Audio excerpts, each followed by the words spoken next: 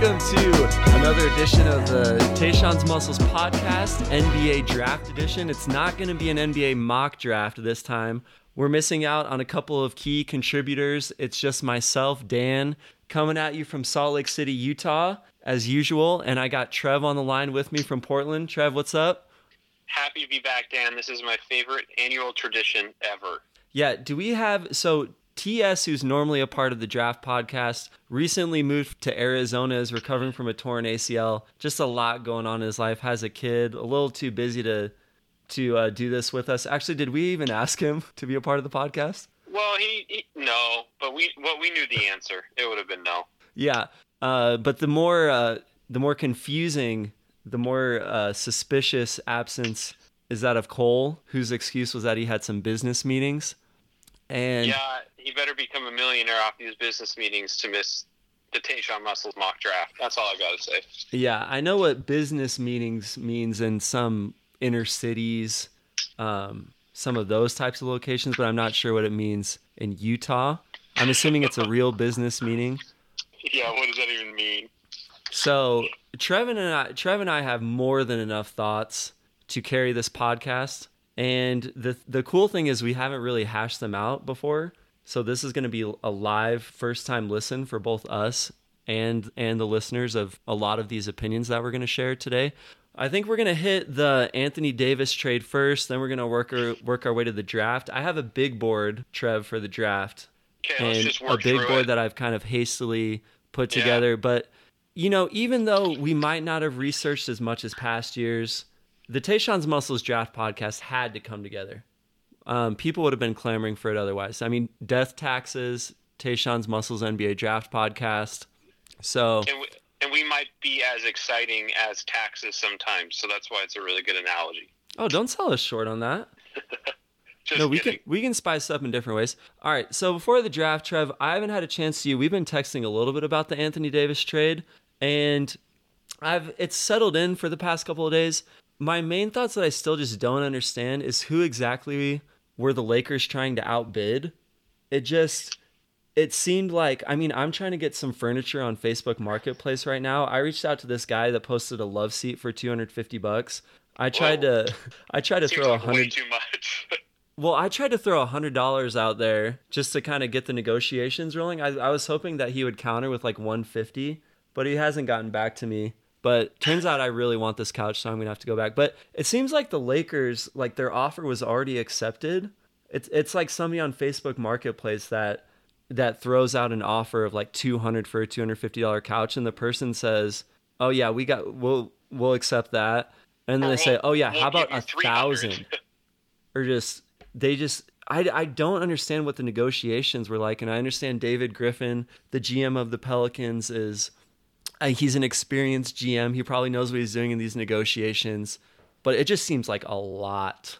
Yeah, I mean, it's an incredible haul. Bill Simmons today said it was the greatest haul for a superstar trade in NBA history.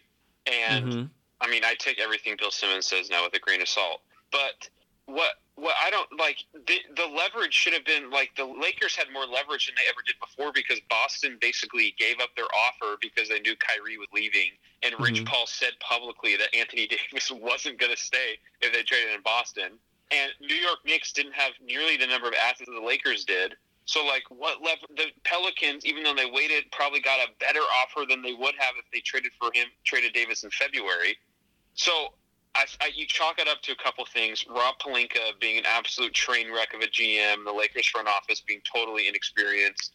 And then second is that they were probably just super, super nervous because LeBron's prime is now. He's already getting older. They can't wait another year to sign AD in free agency next year. And with Clay and Katie's injury, they just feel like it's open. So they just said, we'll do whatever it takes to get AD. And maybe David Griffin played on that a little bit. Yeah, and I mean, I can give a little bit of the Lakers side. Like, you kind of explained their rationale a bit there. I think, well, first of all, the situation reminds me of, I don't know if you remember back when Melo got traded to the Knicks. So there were a couple of differences. I mean, the key thing that it had in common was everyone knew that Melo was going to sign in New York anyway, kind of like everyone knows that Anthony Davis 95% would have signed with the Lakers anyway, with the connections that he has. And like no one exactly kept that secret. So in the Melo trade, the Nuggets got like Wilson Chandler, they got Gallinari, who is still a young player. They got a future pick back that I think, hold on, let me look this. I think it became Moutier a few years down the line. They got Mozgov. They got a few decent young people. They basically gutted all of the Knicks potential players, like all of their young players just all went to the Nuggets. And everyone questioned why, because the Knicks could have just waited. And this was different because that was mid-season too. So they only got half a season of Melo. Whereas the Lakers are at least getting a full season of Anthony Davis. But when I look at the 2023 to, or what is it 2023 to 2024? No, it's 2022 to 2024 draft picks and swaps. But they have the right to defer the 2024 pick to 2025 if it's not looking like the 2024 pick is going to fall in the right slot. Anyway, it's a ton of future draft assets. But I think do we agree that it's like way more than we thought? Oh yeah, was going to happen. Yeah, for sure. I couldn't have ever, especially in the wake of the Nets Celtics trade, I thought that every GM would be just walking on eggshells with their future draft picks, especially unprotected. Like the fact that there's no protections on it. But it's insane.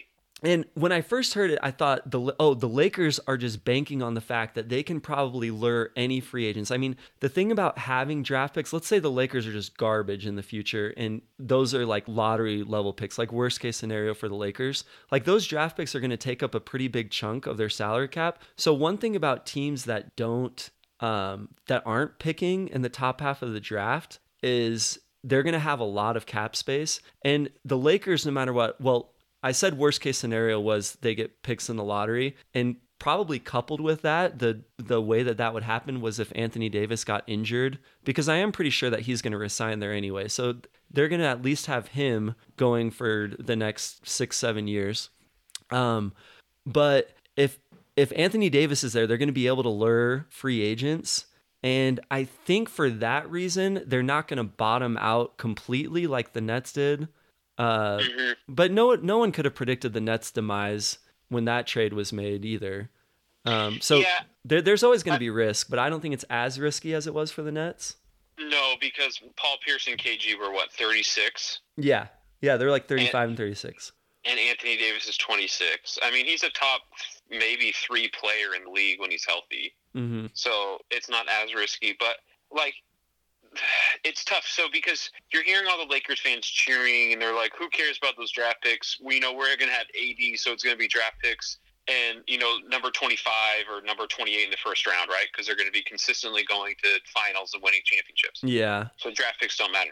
So there's two fallacies in that argument. Number one, there is no guarantee that in 2023, when you're giving up an unprotected first-round draft pick to the New Orleans Pelicans, that you're going to be playing in the playoffs that year, because LeBron will be 38 in 2023. No, he'll be 39. Yeah, he'll be 39, and he this year he showed us that he's not invincible anymore, because he's like the third most minutes in like league history. Yeah. Mm-hmm. So like in 2023, LeBron could literally be retired or be like just a shell of the player that he is. And you're going to be stuck with Anthony Davis. And so those draft picks literally could be a top 10 draft pick that you might need. Second off, even if they stay in the 25 to 30 range because they're so good for 5 or 6 years, for a team that is maxed out on free agents, like they have 3 max players, right? Everyone's saying, they're going to try to swing away to get Kawhi or sign Jimmy Butler. Oh, yeah, we could talk about who the third star fit would be. Are you going to talk about the date when the trade goes into effect and how that affects their cap? Yeah. I will after this thought. Okay. So even if they, say they have 3 max stars, that means you have very, very little capital, like cap space, to sign role players to fill in, right? Because 3 people don't win you a championship. In the playoffs, you really need a rotation of 7 to 8 players. Well, especially if one of them gets injured, as we learned this year. But yeah, keep going. Exactly. And the 25 picks in the first round, those are how championship contenders build out their roster. and get cheap, young, talented players that they can control for a long time. Yeah. So, like, even if the Lakers are going to still going to championship games in 2023 with AD and LeBron at age 39, the fact that they won't have the number 25 pick makes it that much harder for them to actually build out a roster. Because, like, the Warriors, like Jordan Bell, Damian Jones, like Patrick McCaw, Kevon Looney, these were all guys that they picked up in late first round or second round. Yeah, but the only good player that you mentioned is Looney. Yeah, but this proves my point, is that the Warriors, just because the Warriors didn't draft right, doesn't mean that they didn't rely on those players to actually fill out the roster. Yeah, I'm going to disagree with you. I think it's a huge win for the Lakers if the picks all end up being 25 to 30. My issue is that I don't think they will. I don't think they will either. But what I'm saying, even if it is 25, it's still a big deal, because then they don't have these draft picks to fill out the roster as like an asset and tool to do that. Yeah, you don't have that added flexibility for sure. Yes, but I agree with you. I don't even think it's going to be like, I think in 2023, I think LeBron's gone, and I think this draft really this trade really starts to look differently in terms of for Lakers fans. So yeah, a couple of things. I'm sad that we're not focusing on the Pelicans as much, and it's probably not as important. But I really love the Pelicans roster now going forward for the next few seasons. Oh, yeah. I think they're going to be a really popular team. Like I already looked up some of their jerseys. I think they got to hop on. I think they got to tweak their jersey a little bit, like really signify the changing of the guard into the Zion era, like shifting away from Anthony Davis into the Zion era. I think they should switch up their jersey. But yeah, I was. Anyway, back to the Lakers. I had a couple other Lakers thoughts. How would you fill out the rest of this roster? Because I'm looking at, there's the issue of the timing of the trade, like I think you're going to talk about, but I'm kind of stealing your thunder right there. Go for it. Well, depending on if it's June 6th or June 30th, they're either going to have help me out with the numbers, but they're either going to have enough for a max slot or not. Yeah, and also depends if AD waives his trade bonus. Yeah, the $4 million trade bonus. But regardless of that, I just have a kind of a thought in general. Rather than getting... so unless I'm going to assume that they're not going to lure Kawhi or no, I could see them. I was going to say Jimmy Butler, but really the big fish are Kawhi, and who am I not thinking of right now? Not Kyrie. No, not Kyrie. There was somebody else besides Kawhi that would really make them instant championship contenders. Anyway. Well, it would have been Clay or KD, but they're both out. Yeah, that's true. But so let's just say Kyrie or Kemba, like especially somebody like Kemba, I think rather than devoting 25 to 30 million to him, whether he takes full max or takes a discount to join LeBron and AD, I would rather fill out the roster, I think, with a bunch of like $4 to $6 million type of players, like Trevor Ariza, maybe Jeremy Lamb takes a flyer to be like guys like Wayne Ellington, guys like Darren Collison, just a bunch of these veteran like fringe starter types. Do you think that would be enough to contend for a championship alongside LeBron and AD, or would you go all in on somebody like Kemba and then just have to rely on minimum contracts? It's really tough. First off, you have to have faith in the front office that they could even find the right players. So keep in mind that last year when the Lakers had about $23 million in cap space, Rob Pelinka and Magic Johnson side. I know. Kentavious Caldwell-Pope, Michael Beasley, and Lance Stevenson. I know. Well, I think KCP would be all right, but yeah, the other two, I don't know. So it doesn't just scream confidence that he really knows how to fill out a team on these, like on the fringe roster spots, right? But it is one of the most interesting experiments in team roster composition and building that I can remember.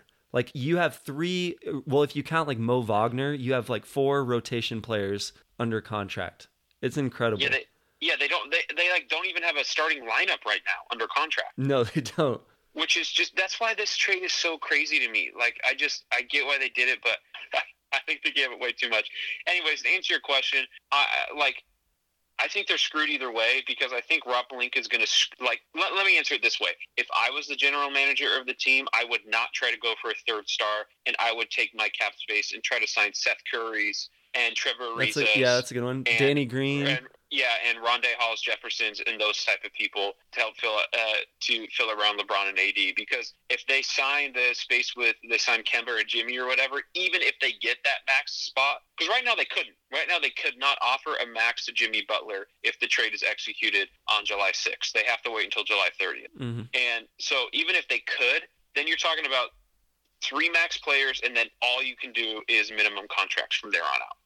Yeah. To fill like 7 spots. It's not just 1 or 2. It's to fill like 7 roster spots.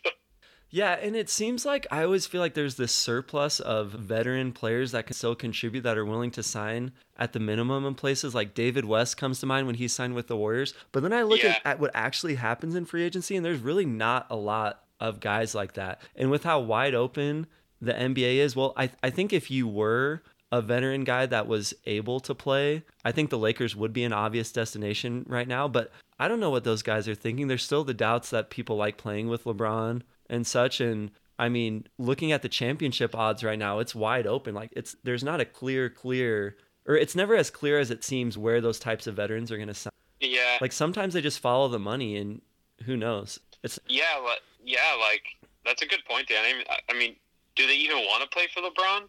Like, AD and LeBron have the same agent, so there's a connection there, but do they want to go to this train wreck of a front office and deal with LeBron and take a pay cut? I don't know.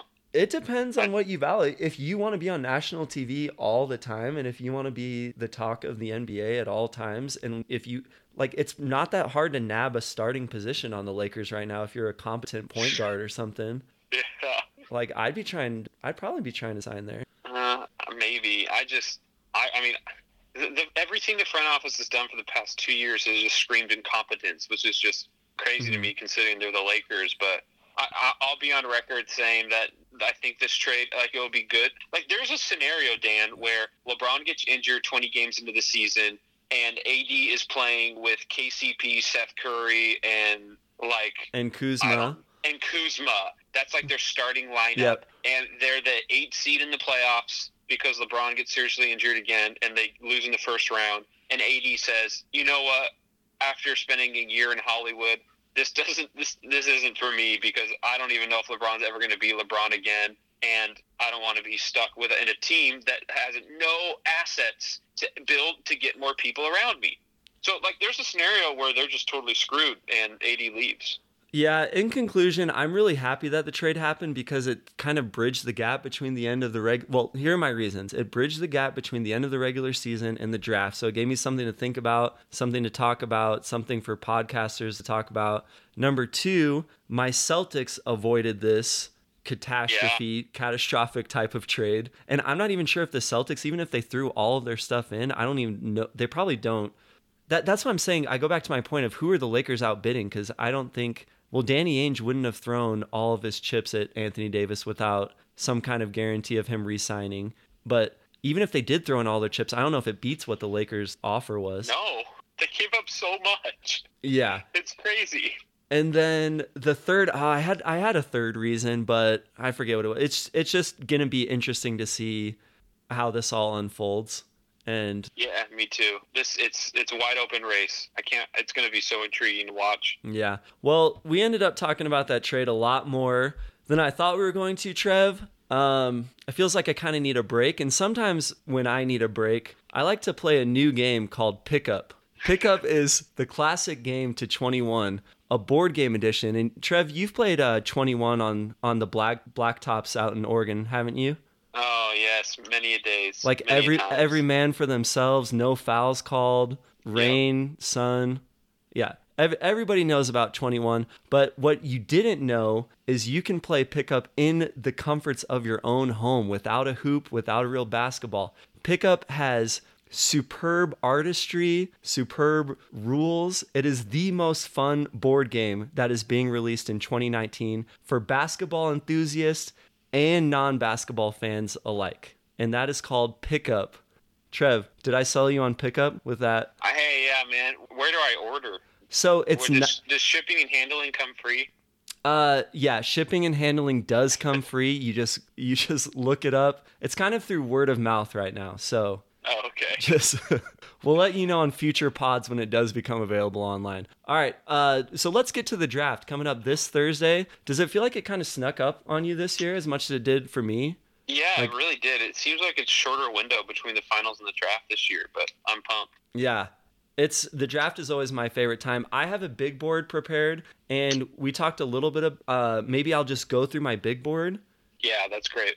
I mean, I'm not just going to read through at rapid speed. I'm going to take a little bit of time. So We'll start off at number 1 on my big board. For those that don't know what a draft big board is, it means independent of team needs, current roster construction, just straight up who are in a vacuum the best players ranked that are eligible for this draft. So what do you want to say about Zion? Oh, wow, you're letting me open up about the alien that is Zion? Okay, what really pushed me over the top on Zion, I was a Zion skeptic probably. I started really turning a corner in January, like when they got into the thick of the ACC conference season, and the guy just wasn't slowing down. I just kept thinking he was going to slow down. Then he had the weird injury where his foot popped out of the shoe. And what was that, a knee thing? I was trying to remember. Yeah, I think it was a knee sprain. Yeah, it was just like a knee sprain, right? Yeah. So he came back sooner than anybody expected. There was all the rumblings about he should sit out the rest of the season. And then he came back better than ever in the NCAA tournament. So it's really pushing me over the fence, as if I was ever on the fence, which I really wasn't. I'm convinced this guy will be a superstar. He'll just find a way to at least be Draymond Green with like playmaking and elite finishing. But just the way that he came back from that injury, it reminded me of LeBron, how even when LeBron sits out for a little bit, he's never truly injured. He has these bionic, like replenishing joints. Yeah, and that's true. Muscles.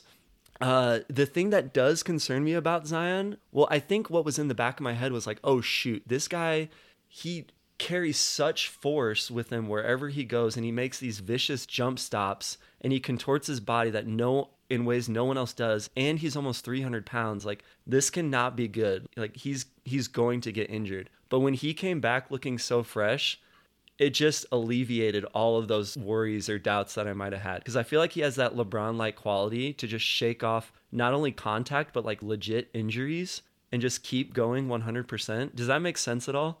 Yeah, it does. Because, I mean, you get worried at how big of a body he is. You think he can't handle it. Like, his ligaments and his tendons can't handle all that weight. But I don't know. Like LeBron, it seems like he's just a complete outlier in terms of his body, and that he'll be able to handle it. Yeah, and I realize I'm not even talking about his skills. I just feel like everyone's already kind of knows about him. But what else do you want to add before we go on? Well, I'm a huge. I mean, everyone agrees on the planet that he's supposed to be the number 1 pick this draft, right?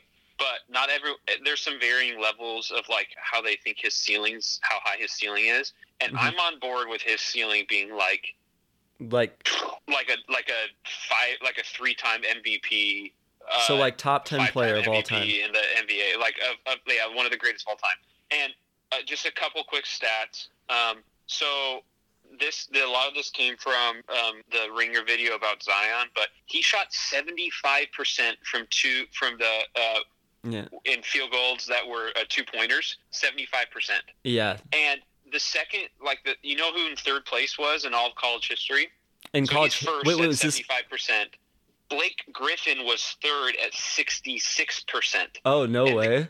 The gap between Blake Griffin and Zion between 66 and 75%, that gap is the same gap between Blake Griffin and like number 150 in history of 2-point field goal percentage in college. So yeah, that's a sick stat. It's never, like, no one has ever seen his efficiency before. It's like unheard of. And as much as people just want to attribute it to dunks, it's more than that too. It's the whole layup package and like touch around the rim. Yeah, it's transition, it's offensive rebounds, like it's rim running. It's not just anything like that.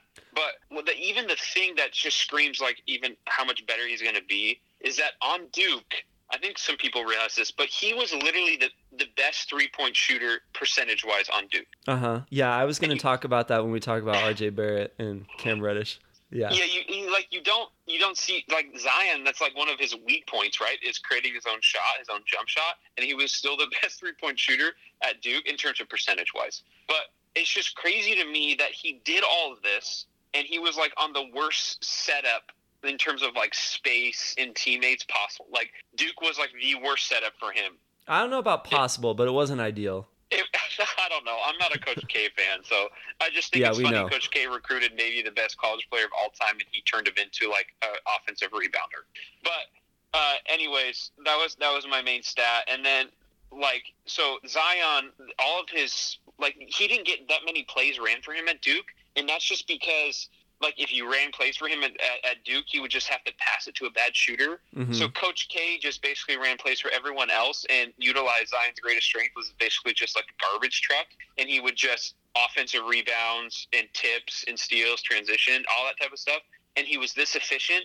I just can't imagine how much more efficient he's going to be when he actually like plays in the pick and roll and he has players that can space the floor for him. So. Yeah. I think you low-key just kind of gave Coach K props for adapting to the situation and putting Zion in a situation where he would thrive. Because I was going to say, if you have 75% two-point field goal shooting, it seems like the coach did a good job. But I think you're like criticizing the recruiting and the overall. No, I'm criticizing Coach K for recruiting the best player of all time and putting the worst teammates around him. So no credit to Coach K. Okay, so are you ready to go to number 2? Yes. All right, I do have Ja at number 2. I have Ja Morant. And the more that I watch him, the more that I think I am going to trust his jump shot when he does get his feet set. And the main thing that was concerning to me were the turnovers. And when I went back and looked at Ja, it was just his turnovers weren't careless. Like it's not like he loses the handle or something, or it's just because he tries stuff that other people don't try. And not all of it was because like his teammates weren't in the right spot. Like honestly, a lot of them were just bad passes or way ambitious attempts. But I don't know. I just think that in an NBA system that can be kept under control a bit more. And his athleticism, just like when I was watching him in the NCAA tournament, and I saw probably 3 regular season games and I saw all of his NCAA tournament games, his athleticism, it didn't pop as much for some reason in that, but I think it was because by that point at the end of the season, he had been hyped so much to me that, and you know how I am with this stuff, when people are hyping, I just try to nitpick as much as possible and I try to be contrarian. And so I think I was subconsciously nitpicking everything that I saw about him and trying not to be impressed. But then when I was doing my end of season review, like honestly, his athleticism popped. So yeah, I don't know. I think there's a big jump from 1 to 2, but that's not a new opinion. But I still do think that he's the second best player. I mean, everyone agrees the draft really, like, there's no comparison between 1 and 2, really, in terms of talent between Zion and Ja. But I like Ja, too, and I think if I was the Grizzlies, he'd be my pick just because of their pick last year of Jaren Jackson Jr. and the idea of pairing him with a really creative passer and someone who can run the pick and roll. Like, Ja is an incredible passer, watching some of his highlights. I think that's my favorite part about his game. He averaged 10 assists at college, which is pretty legit for college. And I'm with you. Like I'm a little hesitant about his jump shot.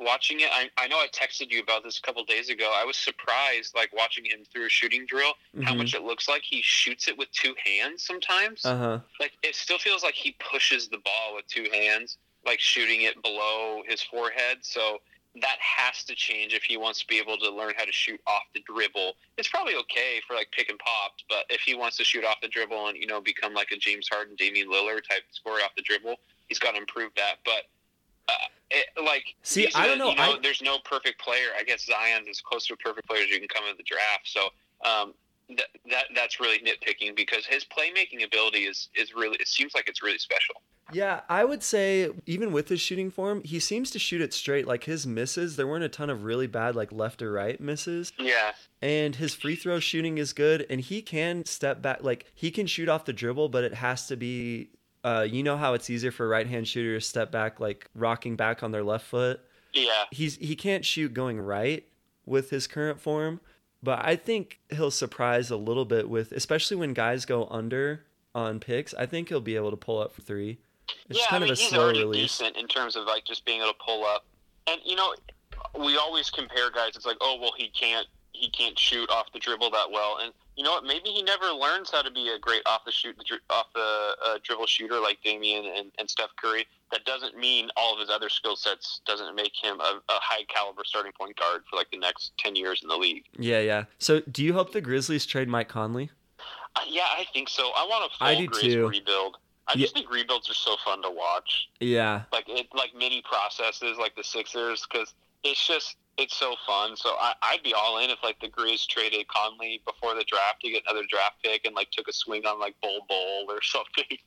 Something fun like that. Hey, I'm gonna go back to Zion really quick. Can I get a quick rookie season stats prediction from you? Because we already know what situation he's gonna be in, basically. Okay, yeah, he's gonna average a double for sure.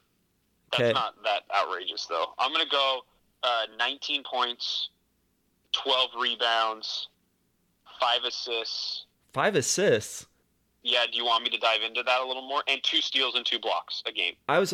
So that's like a top 2 fantasy player you just described right there. I was gonna go 20, 12, and 2. Sorry, say that again. 20, 12, and 2. Okay, so we're the same in terms of points and rebounds, basically. That my assist thing is, I just think he's an underrated playmaker too. Like Coach K played him at the power forward, and this is you're gonna laugh at this, but Tajarks in his video, he kept talking about January 22nd game against Pittsburgh, and that is when Trey Jones was out injured and RJ. Yeah. So Coach K played Zion at the point. Yeah. Zion had 7 assists and 2 turnovers. All right. Five's probably too high, but I said it, so I'm sticking with it. Wait, say that guy that works at the Ringer. Say his name again. Jonathan Tajarks. Is it Charks? Tajarks? Man, I think you're adding a syllable on, but I don't know what the consonants are supposed to slur together to sound like. I've heard like sharks, jarks. I don't know. JT. I hadn't heard it, but that rendition that you just said, I hadn't heard. I was gonna ask you about Jaws stats too, but we got to go quicker. So is it cool if I go to my third player? Yeah, let's do it. Okay, my third player is Darius Garland.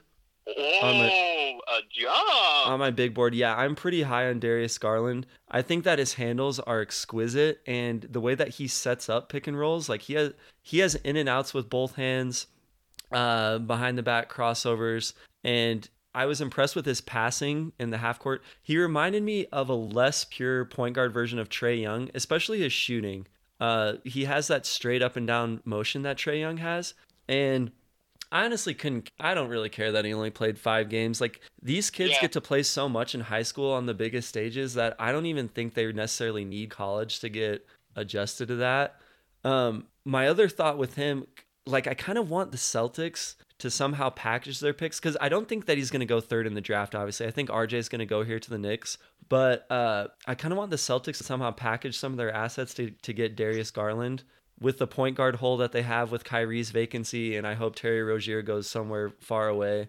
So that'd be sick. Yeah, that's kind of my Celtics fan dream.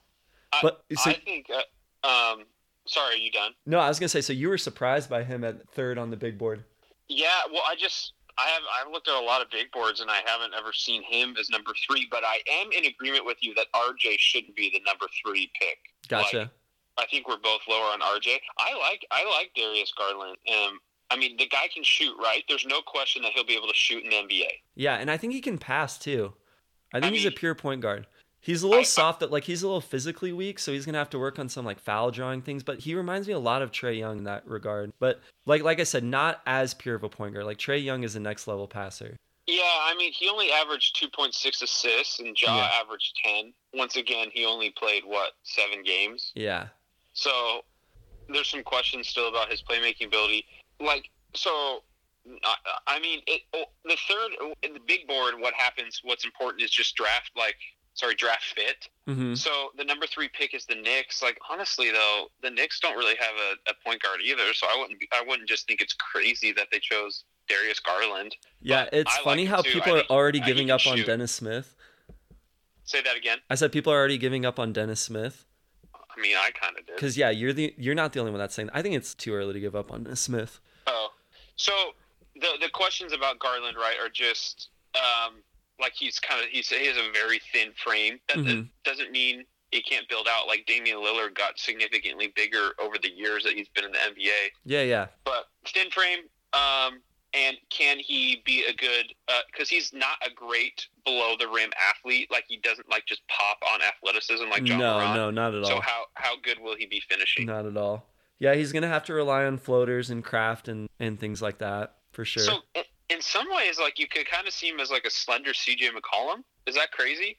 CJ's just so stocky, though. It's like a different body type. It's hard for me to envision. CJ's stockier. I meant in terms of like his ability, like to shoot off the dribble and to shoot and have to use floaters, because CJ is not very good at getting to the rim. Yeah. Okay, and that way, but also CJ's arms just seem so much longer. I have to look up. Let me just look up what Garland's wingspan is. Garland's wingspan is 6'5". Yeah, it says 6'5". I'm telling you, he reminds me of Trae Young the most. But I mean, frankly, I like him but I haven't seen him play that much because I didn't watch nobody much has. of AAU stuff, and it's only 7 games, so. Nobody has. The more I watch a lot of the guys in this class, the more I just sour on them, so maybe just the unknown is what's so intriguing. Yeah. We can get into that with like Sekou later and stuff like that. Okay, so number 4, and I have a feeling we're going to disagree on this. I have Jarrett Culver, and it's a lot of it just has to do with his floor, and also I think his ceiling. I think I value his ceiling more. And a lot of people soured on him when he shot like 25% the last 3 games of the NCAA tournament. But I just don't think that he's comfortable in that role and being forced to create offense. But I think he's going to be a plus defensive player and like elite secondary ball handler. I think he's going to fit on a number of NBA rosters, and that's something that I just value a ton in this draft. Like I think he's a guaranteed starter. He's a really good kid, and I think he'll figure out the jump shot. I just get feelings on like projecting who's going to be able to shoot and who can't. Sometimes it's a crapshoot. I just have like this feeling with him that he's going to figure it out. So, okay. Yeah, I don't know what it is. I like Culver. I mean, you do? I thought you said you didn't. Well, you don't like him at 4 on your big board. I don't hate him. Okay, so I don't know. See, this is tough for me because I'm not very big on this draft at all. So even though I hate Culver, doesn't mean like I necessarily hate him. Okay, first off, I don't hate Culver. But don't talk about him relative to the other players. Talk about how you feel about him. Okay, so I think a lot of his shooting was a fluke. So like he really struggled from 3-point shooting like the last half of the season. It wasn't even the last. In conference play, yeah. Like in conference play, he couldn't hit a 3, and that's an exaggeration, but he shot very poorly for 3. And his free throw percentage is 70%. It's like, okay. Yeah. So, like, there's nothing in his shot profile that screams, like, good shooter. Like, right now it seems like his best bet is average shooter. Yeah. So, I'm just making that bet that he gets up to 35, 36, maybe 38% from 3. And if he does that, I think he's an above average starter. And that's something I value in this draft at number 4. Well, I don't think he'll ever become that good of a 3-point shooter. I mean, people improve, right? I mean, Kawhi, no one thought he'd be this good of a 3-point shooter. So who knows, right? A lot of it just depends on the good coach he gets and the good draft fit. But right now, he doesn't scream good shooter. And, like, he's a good athlete, but he's not, like, an amazing elite athlete. So in terms of when you say you think he's just going to be a defensive stalwart, I hesitate on that, and I'm just not as sold on it. Okay. Because I think he has limited ceiling as a defender. But he only has not that good lateral quickness. So, I mean, I think he'll be good, but I don't think he'll be like this, I don't know, Andre Robertson, like Tony Allen type defender. And maybe that's not what you think he'll be, but I think he'll be a solid NBA player. I don't disagree with you there. It just depends if that's what you want in the number 4 pick in the draft. Yeah. All right. So going on to number 5, I have Kobe White here. This I'm going to be second guessing myself as I go through this because I put this together like really quick. Kobe White, what intrigues me the most about him, besides his fro, another quality that he possesses is his frame. I think he's going to be a rock solid point guard. Like he's going to have a strong upper body when he gets done filling out. He's taller too, right? He is taller. He's like 6'4", but his wingspan is short. He has like a +1 wingspan. So it's not like he's a huge point guard. His like think of maybe like a Baron Davis style of body. Yeah. And the more that I watch deep in the NBA playoffs, the more I'm just like not interested in small guards unless they're elite off the dribble scorers. Like I think Darius Garland can be, which is why I put him at 3. But Kobe White, I think, will be able to hold up in different defensive situations. And what also really impresses me is he pushes the ball. That's like in his nature, is to push the ball hard whenever he gets it. And I really like that. I think he's a really exciting player. His shot selection needs a lot of work, but he's the leading scorer in like North Carolina basketball history. I might have the state wrong. Man, whatever state he comes from, he was just tearing it up. And so you saw that and how he jacked up shots a lot at North Carolina. But his shooting off the catch was elite. It was like 95th percentile. Oh wow. So he's a really good shooter, that. and he can score at all three levels. I just kind of like this archetype in today's NBA, like combo guards that can score and are strong enough to hold up on defense. I think they'll always have a place. So that's why I have him at 5th. Yeah, like I don't even know if Kobe White is like gonna be a true NBA point guard. Like I wonder if he ends up being more like a Lou Williams or Coutinho Mobley type of combo guard. Okay. Yeah, he's not a good half-court passer. He did most of his passing in transition. He's not a half-court passer. He's great in transition. He's not like an elite athlete either. He's okay in terms of that, but he can shoot, and he knows how to like play off the ball. I feel like as a shooter. So and he can, and in transition, he's a beast. So I'm not really sold at his defensive potential. I think he has shorter wingspan than a lot of people. He has. I'm looking at his wingspan right now. It's not like it's shorter for his height because he's 6'5". It's a smaller wingspan than probably he should have at 6'5". And he still has a thin frame. So I mean, a lot of this depends how he fills out. But if you're, I guess this is my synopsis. If you're drafting him to be a point guard, I don't think he'll actually turn into a true NBA point guard. But if you're drafting him to be someone off the dribble as a combo guard, like you said, then I think he has real potential. Yeah. So I like your analysis. Like, I didn't know that he was that elite shooting off the catch. Yeah, he is. Okay, so number 6 on my big board, and for those listening to the pod at home that heard the beeping, I just got a call. Our setup's a little ghetto right now, so you can hear the calls. It wasn't loud. We heard you. We heard all your thoughts crystal clear, Trev. Number 6, I have DeAndre Hunter, and I feel good. DeAndre Hunter from Virginia. I feel good about my NBA comparison that I have for him. Which is? It's Harrison Barnes, and I am taking pride in this because I have not seen it anywhere else. Okay. So I'm just gonna take a second for that to sink in, because if you hear any commentators in the future talking about Harrison Barnes and DeAndre Hunter, you heard it here first on the Tayshawn's Muscle podcast. And the reason why I like that comparison, first of all, I think their body type and athleticism is very similar. Second of all, like how they're going to be 3-4 hybrids, maybe more comfortable defending the 4, honestly, when I look at DeAndre Hunter. But not that he won't be able to hold up against threes. I just don't think his lateral movement is elite. And DeAndre Hunter is, when I look at him, he moves in straight lines. He's like Pac-Man. And that comparison just came to me. He doesn't have a lot of shake to his game. He likes to drive hard in one direction and then pull up. Like, he loves the 1 dribble pull up, the 2 dribble pull up. And he has a nice high release that kind of reminds me of Harrison Barnes. And he can make threes, but it always just seems a little more comfortable from the mid-range. Like, it seems like he wants to get to the mid-range. So for those reasons, I see him as a Harrison Barnes. Would you love to get Harrison Barnes as a 6th pick in a draft, especially a weak one? Like, maybe.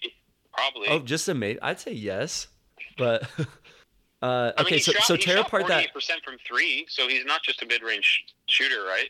Yeah, but it's on low attempts, and when he shoots threes, his toes are at the line. Like, he's not shooting them from range, and there's a lot from the corners too. It says here he shot 105 attempts this season. Anyways, I like DeAndre Hunter. I think he's like. I don't know. Everyone says this in the draft, but he's one of the safer bets, I feel like, just because he seems to be an above-average three-point shooter, and he can create off the dribble and 1-2 dribble pull-ups, like you mentioned, and just because of his frame, like he is already like a stout guy, right? You already feel like he has an NBA body. Yeah, he's 6'7", he's 230, he has a 7'2" wingspan. But what's funny is when in the ACC battles they had with Duke, he always just looked like a little elf next to Zion. Yeah, it's true, but Zion's the outlier, though. Yeah. Anyways, so because of his frame and his shooting, like it's really hard to see DeAndre Hunter, like, especially not going to a team that doesn't need him to be a star. Like, if the Knicks take him number 3, I'd be really worried. Oh, yeah, for sure.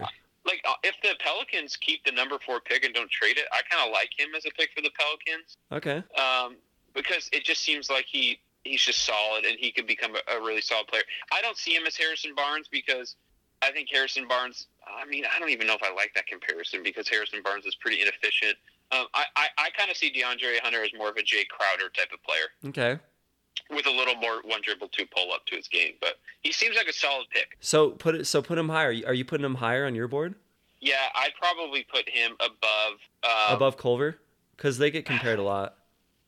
Or no? I mean, honestly, I'll probably keep Culver above. But once again, if I'm a team, it doesn't like I might pick Hunter before Culver, depending what team I'm drafting for. Well, all these teams in this area, the Bulls, the Suns, the Hawks, especially, could use a physical 3. It's the most in-demand thing. I'd put Hunter before White though, and I'd for sure put Hunter and Culver before R.J. Barrett. As did I. You'll notice that I don't have R.J. Barrett yet. Okay. No. So next on my big board, I have Brandon Clark at number 7. Ooh. So, Trev, do you remember who I was in love with last year in the draft? Or no? Oh, or is that too long ago? Give me a clue. Texas Tech? Oh, Zaire Smith. Yeah, I just get the same feeling watching. And Zaire Smith, part of his intrigue was that he was a freshman. And obviously Brandon Clark is the opposite of freshman. Yeah, he's old. But the way that he's improved, I look at how players have improved. And the jump that he made in his transfer year when he was sitting out was just remarkable. Like pretty incredible. The touch that he gained, and I don't know. Whenever I watched this guy this past season, I just thought that he would find a way to make it work. I think his long-term position is at the 4. Mm-hmm. I don't think he has the heft to play like that's super small ball if you put him at the 5. But I think he could survive at the 3 or the 4, and I don't know. Do you think that he could put together a competent 3-point shot? Or is that too much of an ask? What did Draymond shoot in college? Oh, I don't remember. I don't know. I mean, this guy, he only took 15 threes this season and made 4 of them. 4, yeah. Or 5. So, gosh, that's so risky but you'd have to, oh man, he's almost 23 already. I didn't realize he was that old. Yeah, he's old. So that makes me really think, like, I don't know if he'll develop a 3-point shot. Mm-hmm. He's already 23. But once again, the jump he made from San Jose State to Gonzaga was unprecedented. So maybe he'll be an outlier and make another jump like that in terms of shooting.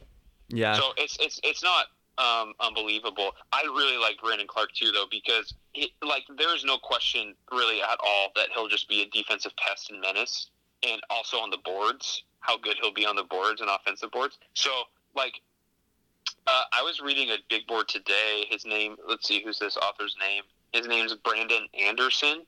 And he don't know who that is. The Medium for Sports Raid, and he had Brandon Clark at number 3 on his big board. What the? All right.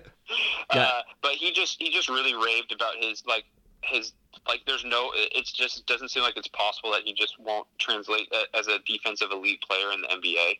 Yeah, at minimum, he's a rich man's Jordan Bell. Yes.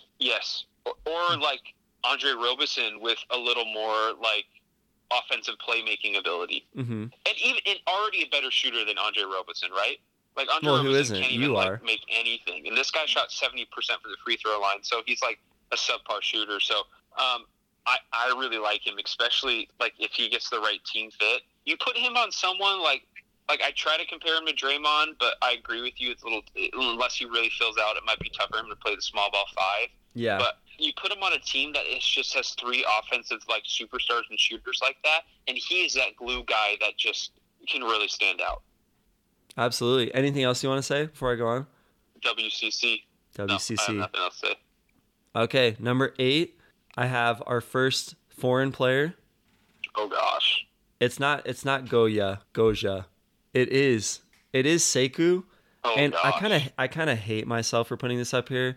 And it's just upside. I think I want to believe that his ceiling is like people say Siakam, but Siakam is so much longer than this guy and dribbles so much better.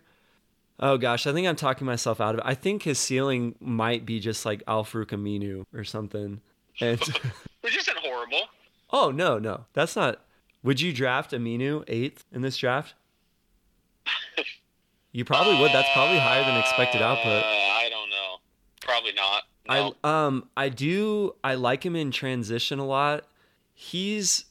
I don't know. He's been the internet darling over the past week, and I just think I fell into the trap. Gosh dang it. Why do I have him at 8th on my big board? Yeah, you fell hard. I mean, honestly, I don't know that much about him, so I'm not going to comment too much. Okay, guys that I've never seen ever since 2013 in the Giannis draft, I just feel like I have to move him up a few slots just so I don't look stupid later. I know, like the Giannis and the Pascal Siakam type of players. You don't want to be the guy that misses on them, but then you also don't want to be the guy who thinks Thon Maker was like the next coming. Oh yeah, there's more flops than hits with these unknowns. Yeah, that's true. Somebody on the internet the other day. Like, if you're the Hawks, and how many first round draft picks do the Hawks have? 3. 3, yeah. So, like, if you're someone like the Hawks who already have a talented roster, and you've got like Brandon Clark and another one of your targets, I think it's totally reasonable to take a swing on Siku and give it a shot. Yeah. Oh yeah, I was gonna say something else about him. I forgot. Whatever. Oh, on the internet today. Who was it? Somebody had an article comparing his hype to Mario Hezonja. Oh gosh. Yeah. All right. I mean, he's a big dude. Yeah, he's big. He's big. I like his attitude too.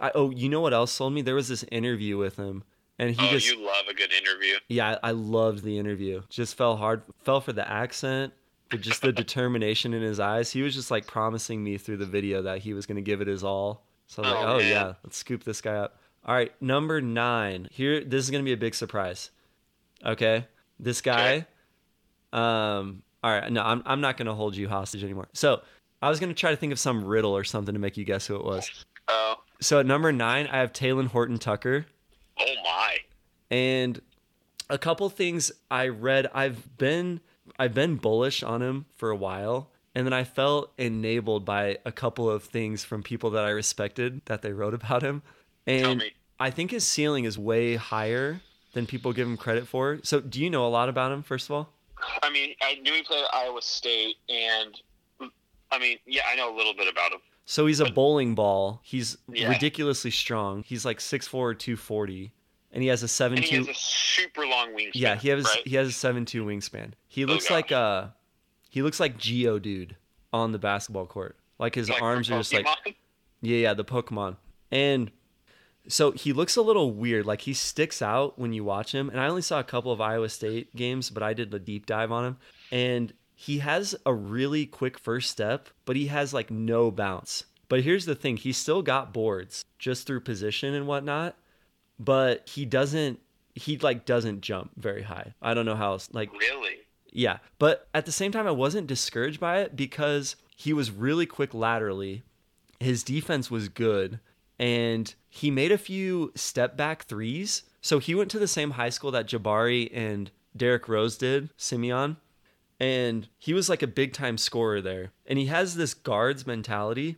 But I think as he gets to the NBA and he embraces positionless basketball, he'll be able to play the 2 through the 4 like seamlessly. And he's so like quick for the amount of luggage that he's carrying around. And he looks a little bit pudgy. Like, he can tone up a bit. But, did I already talk about the step-back threes that he made? Yeah. Sorry, I'm just getting lost in Talen Horton-Tucker land. So, yeah, these were, like, hard-eyes step-back. They were, like, step-back 28-footers. And he only shot, like, 31% from 3. But I think it's because he was attempting a lot of shots like this. So it probably looked way ugly sometimes. But he's my PJ Tucker comparison with a higher ceiling because he has much more off-the-bounce game. And he's just someone that I can envision playing high stakes minutes in the playoffs. I mean, he does kind of have the frame and the skills set to be like someone the Raptors or the Rockets played when they were playing the Warriors, right? Yeah. Like one of these wings that can defend and who's strong, like that. I mean, I don't know. I didn't watch that much of Iowa State this year because they've burned me the last 2 years in the NCAA tournament, so I had to shield my eyes from them. Yeah. But, like, he's not a good free throw shooter. I don't know how concerning that is. He only shot 62% from the free throw line. Yeah, it is concerning. 31% from three. Yeah. The dude is. I'm watching some of his stuff right now though. Geodude is a very on point comparison. Yeah, man. Just how he's kind of rolling around out there.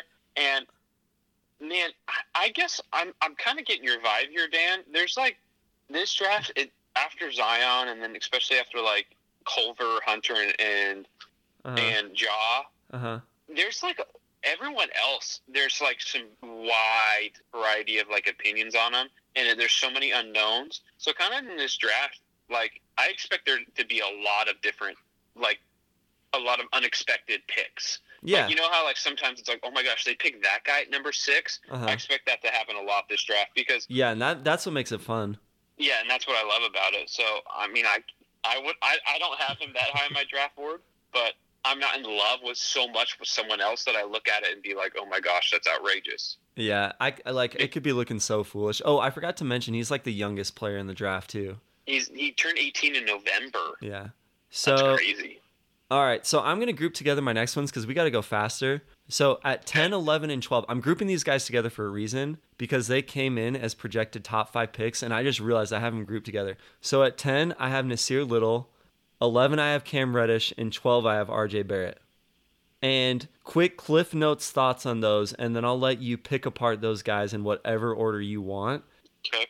Okay, you don't seem shocked that I put Cam above RJ, obviously, which is a little bit disappointing to me, but also reassuring. No, you've known all along I'm not an RJ fan. Yeah. So for Nasir Little, I don't care if he's Stanley Johnson, just with his motor and his athleticism. Well, I shouldn't say athletic. I think his athleticism is a little overrated. I should say his strength. In his frame, I just feel like you have to take him. And I don't care how dumb he looked and how out of place he looked at North Carolina at times. Mm-hmm. I don't know what happened there, but he tore up the whatever you call the circuit the high schoolers go through, the Jordan game, the McDonald's All-American game. And so yeah, that's my thoughts about him. Cam Reddish, oh man. I wanted to love him so bad the whole year. I wanted to say definitively that he was better than RJ Barrett all year, and he gave me glimpses. I came back on him for one reason, and it was just because of his steal percentage, which is really stupid. Gosh. But they say that's the number one predictor in draft success. But here's the thing. If I was on a team that, unless you were totally hopeless and had absolutely no shot creators right now, I'd much rather have Cam Reddish than RJ Barrett. That's just what it comes down to. So like, if I was the Knicks, I'd probably take RJ Barrett over Cam Reddish, but that's one of the only situations where I would. Does that make sense? Yeah. Like if I'm the Hawks, I'm taking Cam Reddish over RJ Barrett, no questions asked. Anyway, I think RJ Barrett just has a little bit too much battering ram in his game for me, and couple that with the fact that he's so left-hand dominant, and some of his misses from three-point range are alarming. They're just like they might as well be like off the side of the backboard. They're just like ugly. And his free throw shooting, I don't see with his scoring mentality how a team could rein that in. Okay. What do you think about that order? I've been lower on RJ too. I think when people say it's a 3-person draft, Zion, RJ, and Ja, it's like I shake my head because I don't even see like RJ as a top 10 player in this. And okay. I kind of the Ringer talked about it for a while. It's like, what team in the NBA really wants RJ? Like, where does he fit? Because what he is, the only way that RJ makes an impact on the game is when he has the ball in his hands. He has to have the ball in his hands, right? He's not a good spacer. He's not really a good cutter. He's not a good defender. Like, he's not an above average rebounder or anything like that. I'd say he's a decent cutter. But yeah, keep going. Okay. So it's like, what team wants him? Like, do you want him to join the Suns and when you already have Devin Booker and DeAndre Ayton who needs a lot of touches? Mm-hmm. Like, do you want him joining the Pelicans now when you have Zion and like Brandon Ingram that need all these touches? No, that's what I would much rather have the Pelicans take Cam Reddish. So like, I just don't know what team really wants RJ Barrett. Maybe the Cavs, but they already have someone in Colin Sexton who's like this high usage, inefficient dude. They want 2 of those. So I just like, I don't know. The thing about RJ is that I think the Cavs would give him a shot. That's the other team, the Cavs and the Knicks. That would be good landing spots. The Cavs might, just because they have no one else. But yeah, I'm not huge on RJ because for him to like do anything, he has to have the ball in his hand. And when he has the ball in his hand, he doesn't seem like he's very smart and makes the right decision a lot.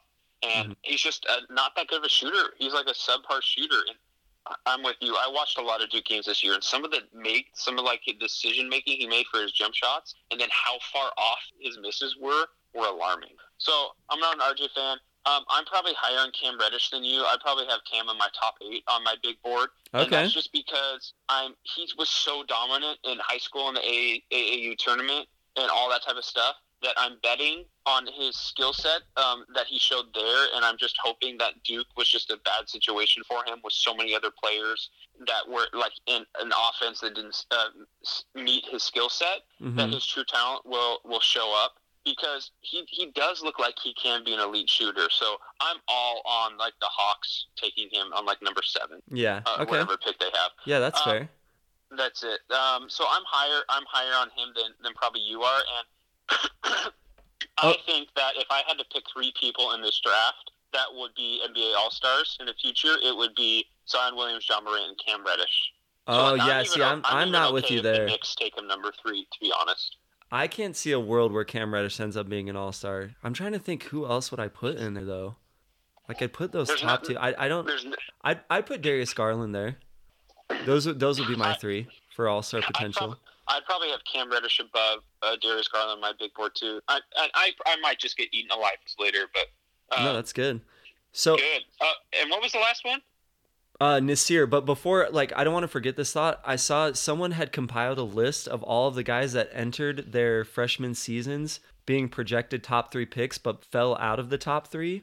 And it was like the most uninspiring list that I've seen. It was it was like in the past decade, because no, a lot of the times I fall into that trap. Like I think we both express these types of thoughts that, oh yeah, if they were tearing up the high school circuit, maybe it was their college coach that screwed them up, that didn't put them in the right position. But that hasn't been the case recently. It was guys like, I don't know, like Shabazz Muhammad, Austin Rivers, like Jared Sullinger. I don't know why those are the ones that are coming to mind. No, don't tell me he's going to be Shabazz Muhammad. No, I'm scared. No, he'll be better. But yeah, did you have any Nasir thoughts? No, nothing new besides you. I'd probably put Nasir above RJ too, just because he seems like a safer bet on what he can do with his frame. Mm-hmm. So I like that. All right, so my next one is Goja Badatse, and when I watched him, he seemed like his athleticism was not inspiring. I don't know if he's a long-term NBA starter, but I think like his rim. Gosh, what I'm talking myself out of it again. Dang it. No, I want to like this guy because for those that haven't heard of this guy, it's spelled Goga. And I just think that it sounds like a cool painter from like the 1700s. So anyway, this guy, he played in the Euro League and posted really good numbers as a 19-year-old. And he reminds me of a lot of centers that have done at least decently in the NBA recently. Like he gets comps to Nurkic because he has pretty good passing feel, instincts around the basket, but he's not necessarily the quickest mover laterally. But when he fills out, he's going to be huge. And yeah, I don't know. I kind of liked his demeanor on the court, how he didn't back down at all as a young player playing against grown men. And he posted really good per minute numbers. He kind of reminds me of like a more athletic Ante Zizic. And I value that. And what am I at now? I'm at the 13th on my big board. So do you want to share your thoughts about, you probably don't like him because he's just a straight up center. I mean, you want to pick Ante Zizic with the number 13 pick? No. I said he's more athletic. I said he's significantly more athletic. Okay. I threw Nurkic out there too. So what type of painter? Like, I didn't even know this was like his name resembled a 1700 painter. Is it just because of Vincent Van Gogh? I mean, I can throw out some painters from that era for you. I was looking at some Velázquez artwork the other day, some Las Meninas.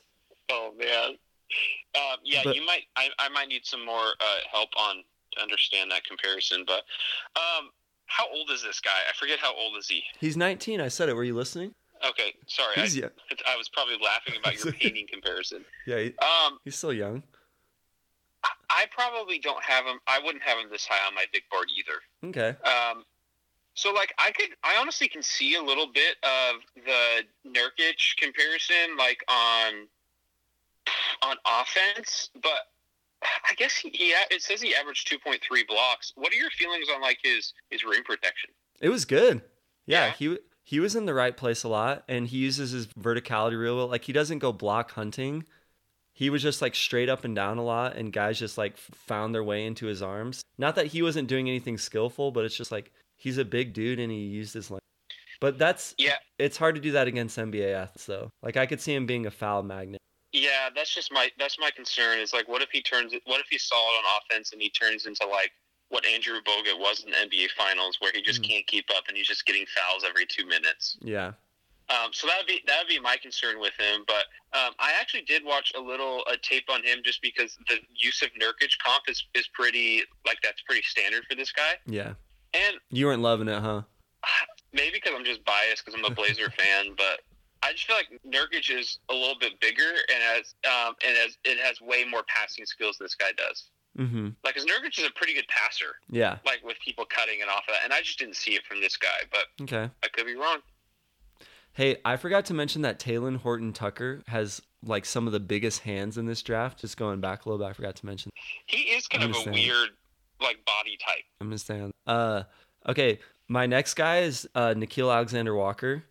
So. Oh, solid. He's just kind of a creative player, you know? Yeah. Right? Doesn't he have all of his sliders up just to medium on everything? Just kind of solid. Yeah, he's like when you play Mario Kart and you choose Mario, it's like they have 3 stars on everything. Yeah, and I gotta stand car. for him a bit because he's Shai Gilgeous-Alexander's cousin, and that's my guy too. So it runs in the family, got the strong bloodlines. But I don't have much more to say about him except for I think he's a good fit in the modern NBA. I did watch him a lot in the this year in college because Virginia every time they played Duke, I watched. Okay. And then I watched him in the NCAA tournament, and he was off in the tournament from what I remember. Yeah, that's why I'm like, I mean, I became a little bit higher on him just reading because everyone actually has him as like a top 15 player in everyone's big boards, which kind of surprised me. But once again, I was probably biased because he didn't play that well in the tournament. But based on his stat profile, I mean, he shot 38% for 3 and 4 boards, 4 assists, 2 steals. Like he just seemed like a solid player in the NBA with his size too. So yeah, I think he's a rotation guy.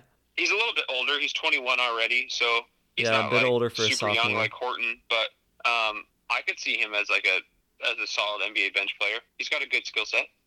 Nice. The next couple of guys that I'm gonna group these guys together at 15 and 16 because I think they're gonna occupy similar spaces on the court. You're gonna have a lot to say about both these, so I'm gonna let you take the lead. So you're gonna have to you're gonna have to be thinking on the fly and speak off the cuff. But I'm putting together PJ Washington and Grant Williams. Ooh, man, I love both these guys. Is that a good grouping though? Tell me that's not a good grouping. Like I love that grouping. Okay.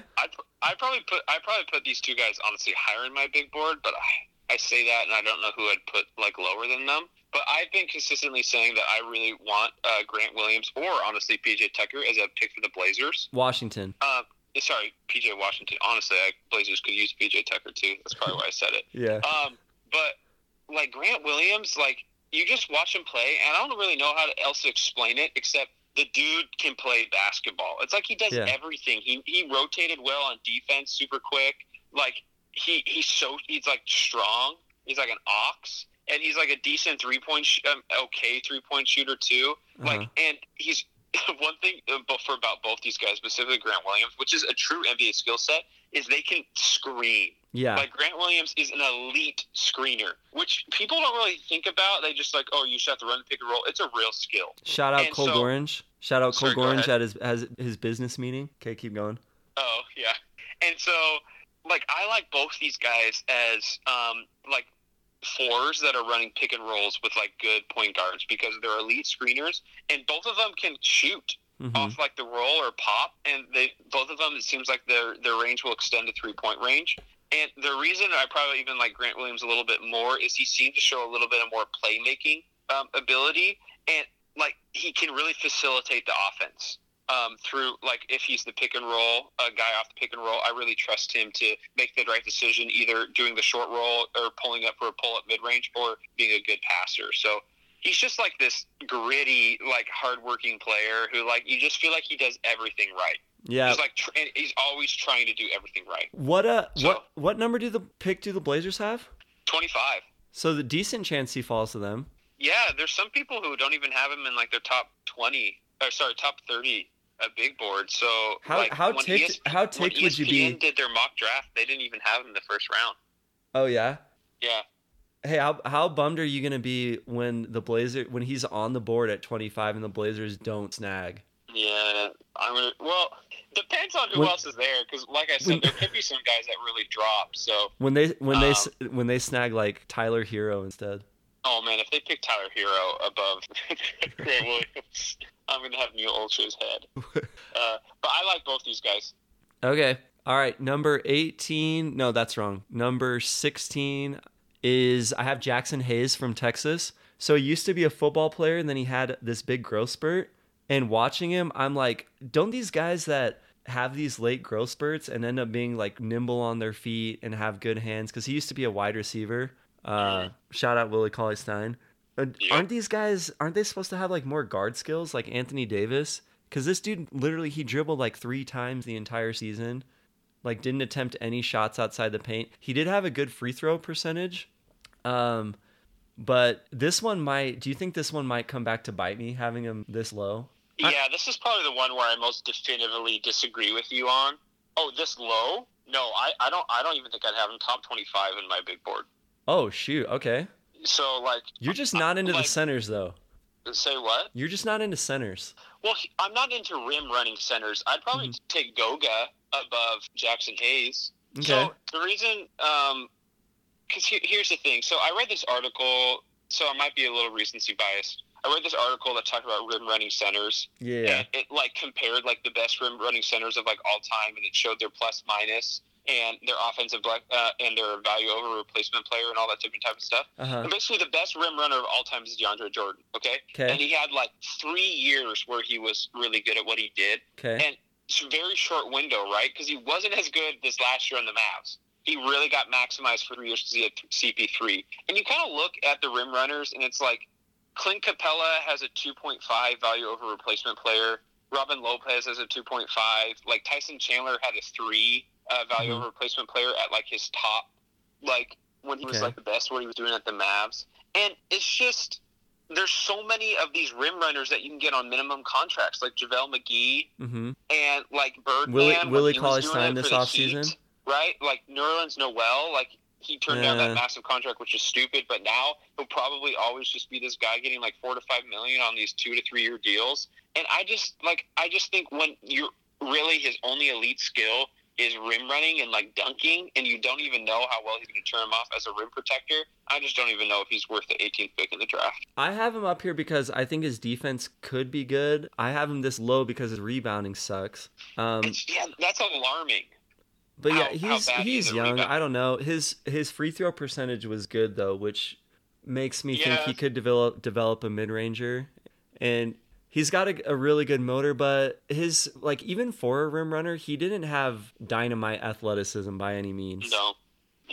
I just think his skill set you find off the fringe, because there's so many 7 foot tall, like, elite centers who are more limited in their skill set. And I just think you can find that type of player. Yeah, he's just not a sexy enough pick for you right here. Yeah. Okay. Hey, speaking of sexy picks, at 19 on my big board, I have Kevin Porter Jr. Ooh. And I am obligated to love this guy from USC, not because he has a lot of problems off the court. Actually, I'm not down with that. That was disappointing. But he's left-handed and smooth, and the league is just always better when you have left-handed smooth players that you get to watch. That's true. So I have to put him this high because he does a lot of stuff that no one else does, basically. And I don't really have an NBA comp. It can't be James Harden and all the other left-handed players I went through. Nobody else fit. But I mean, the reason why I threw out James Harden is because he does do the step backs. But yeah, there's a crater in feel and passing and all of that other intangible stuff between them. So I put him at 19 because his game is aesthetically pleasing and for no other thing. Like, don't cite any of his stats. Okay. I think he shot like 50% from the free throw line. Yeah, because I was actually going to cite some stats, and Okay. none of his stat profiles screams anything potential. Yeah, but where's the swag stat?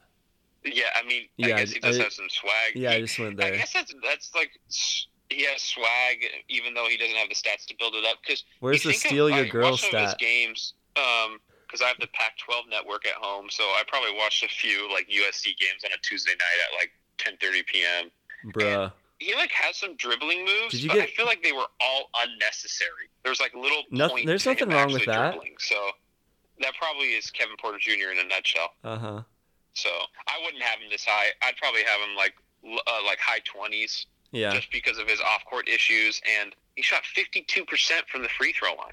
Like, what the heck? It wasn't a ton of attempts, though. He had like more 3-point attempts than that, and he shot, didn't he? Yeah, I mean, he shot 41% for three, and he had 68 3-point attempts. But I mean, he's not a playmaker at all. 1.4 assists. He's probably more like a J.R. Smith. That's what the Ringer comp is, and I kind of like that. Yeah.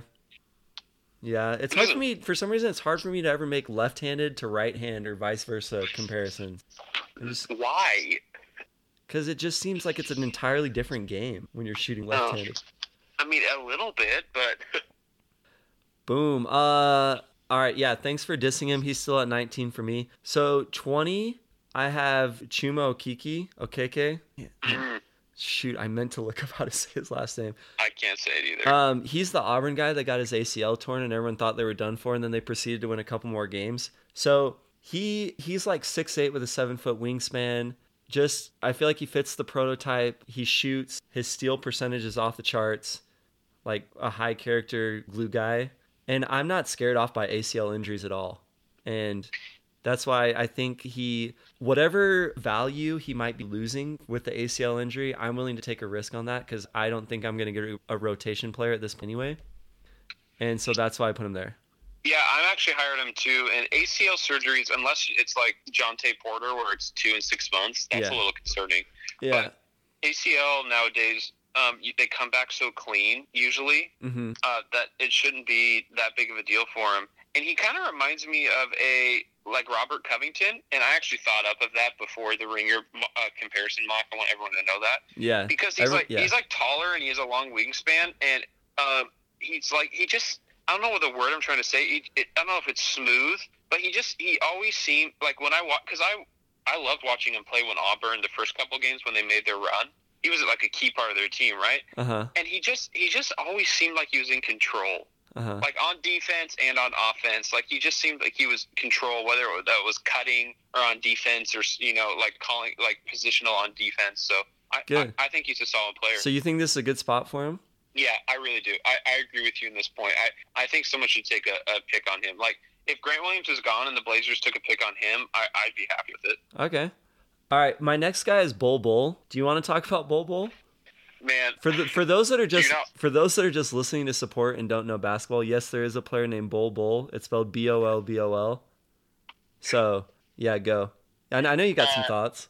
Yeah, I mean, I'm a huge Ducks fan, so I was super pumped because he was like a number 3 recruit in all of last year. Yeah, like overall. So I was super pumped when he got him. And honestly, how many games did he play? 10 games that he played for the Ducks. He was lights out. I know. I know. He was really good. So I'm going to spend a little more time on Bol just because he is like a really weird prospect, right? He's 7'2.5". Same. But only weighs 208 pounds. So how much does Talon Horton Jr. weigh? He weighs, I think it's like 235 or 240, somewhere in that range. And he's 6'4". Yeah, so Talon Horton is like 11 inches or 10 and a half inches shorter than Bol and weighs 20 pounds more than him. For comparison. 30 pounds more. more. So the dude, Bol is a beanpole. But he has a 7'7" wingspan and a standing reach of 9 feet and 7.5 inches. So he basically can dunk without like barely having to jump. Like on his tiptoes.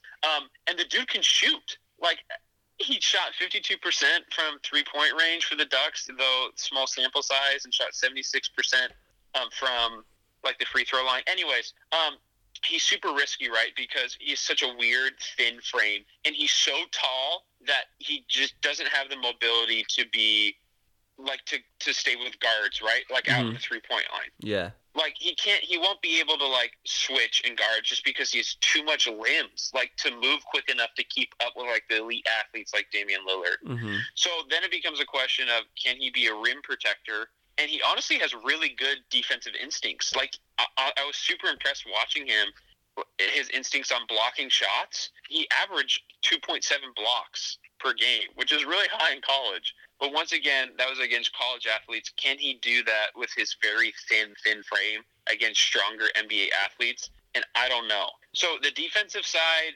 Yeah, and you haven't mentioned the foot injuries yet. Oh, no. I haven't even gotten to that. Okay. So I'm doing all this assuming like he was healthy. He'd even have some question marks. So, okay. But what is pretty much a guarantee is that he is like a zone beater in the NBA. Like you know how the Raptors kind of played a zone in the NBA Finals? Yeah.